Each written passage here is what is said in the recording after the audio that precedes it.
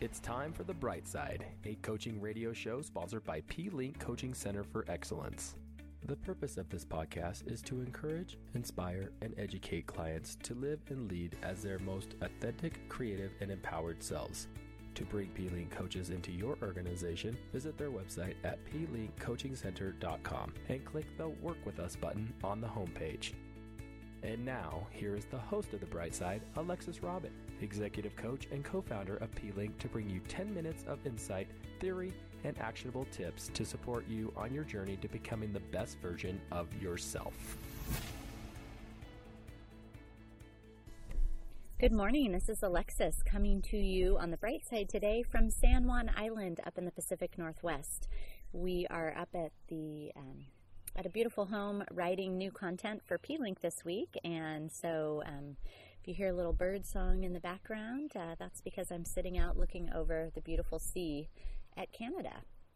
So today I want to talk to you about saying it simpler and simplifying the complex.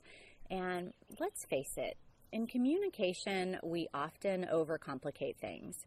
This happens for a variety of reasons: emotional complexity, intellectual complexity, not having a crystallized message, uncertainty of our ask of our listeners, hijacked response or defensiveness, and wanting to be seen as uber intelligent or super funny or really cool, or insert your own desired identity.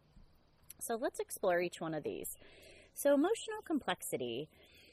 When we're communicating, we often add either emotional complexity or we add intellectual complexity. So either too many words or too much emotion.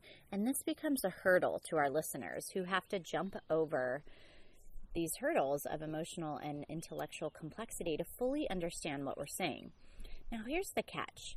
People tend to lose focus every 12 to 18 seconds, according to Judith Glaser in her book, Conversational Intelligence. And people lose focus every 12 to 18 seconds of speech to process what you're saying. So as you're listening to this podcast, every 12 to 18 seconds, you'll be processing something that I just said, which means that while you're doing that, you'll miss the next thing that I say.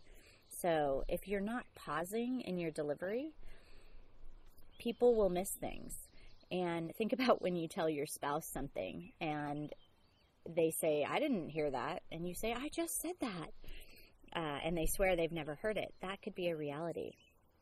So when you get super verbose, people are processing before you finish your sentence. So if you're adding a lot of intellectual complexity and your big words and you're saying it really like long and beautiful and wordy, the chances of somebody not being able to process the core message before you finish your sentence is real.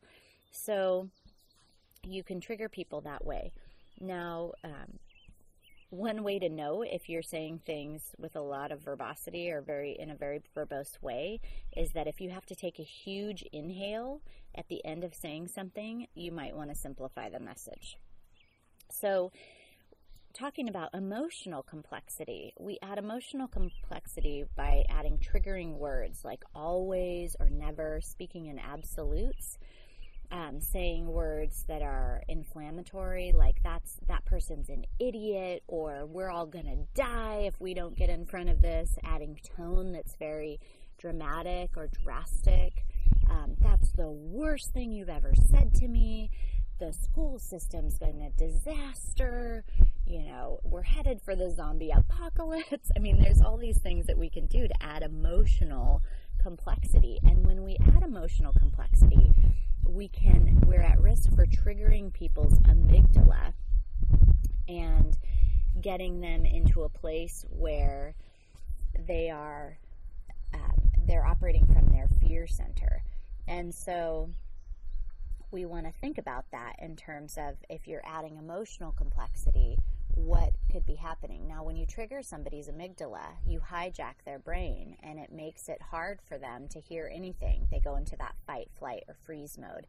Or it triggers defensiveness. So it's hard for them to understand what you're saying.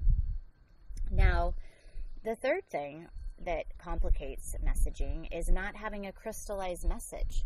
So one of the practices that we say is like, write down what you're trying to say and then say it simpler, and then rewrite it, and then say it simpler again, until you can get down to like, really, what's the core message here? What's the very root of what I'm trying to say?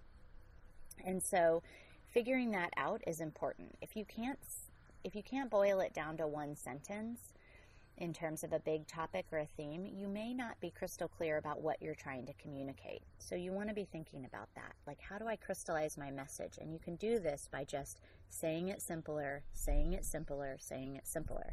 So there's a story about a gal who goes into her boss's office and says, you know, I've been working with my boss, and there's a lot of projects, and there's I'm really not sure what I should be focused on, and I think we might have a little bit of a difference of opinion, and goes on and on and on. And her boss says, could you say that simpler? And then she continues iterating, well, you know, I'm struggling on this one project with my boss. And at the very end of it, he keeps saying to her, can you say it simpler? Can you say it simpler? And at the very end, she says, I hate working for my boss.